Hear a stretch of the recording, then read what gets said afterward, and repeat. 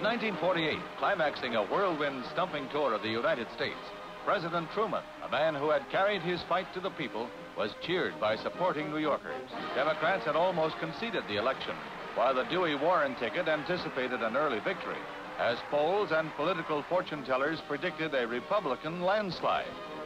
In polling places, the people ran up a record-breaking vote for the man who was to run the country for another 4 years. In Times Square, crowds gathered to watch the early returns.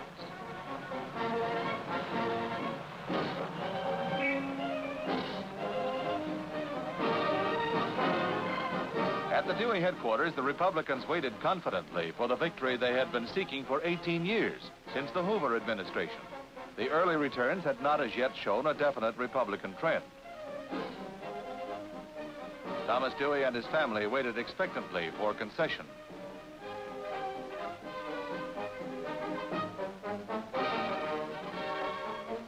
Republican committees worked at tally sheets, waiting hopefully for the landslide that had ground itself to a halt.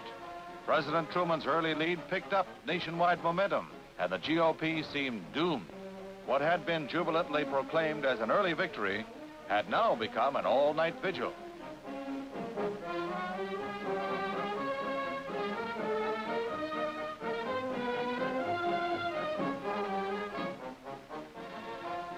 Reporters slept at their stations, waiting to flash the final results.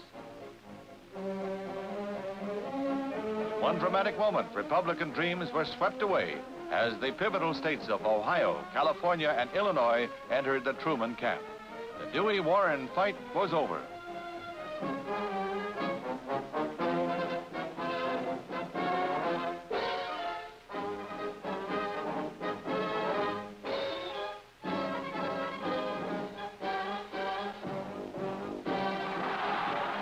Mr. Dewey solemnly spoke to the nation.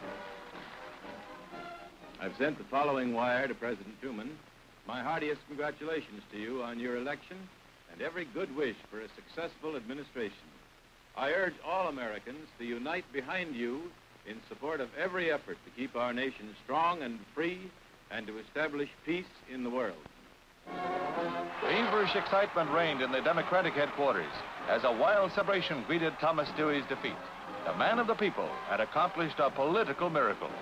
At his home in Independence, Missouri, President Truman accepted the congratulations of the nation. President Truman's victory was a milestone of the century in our nation's election history.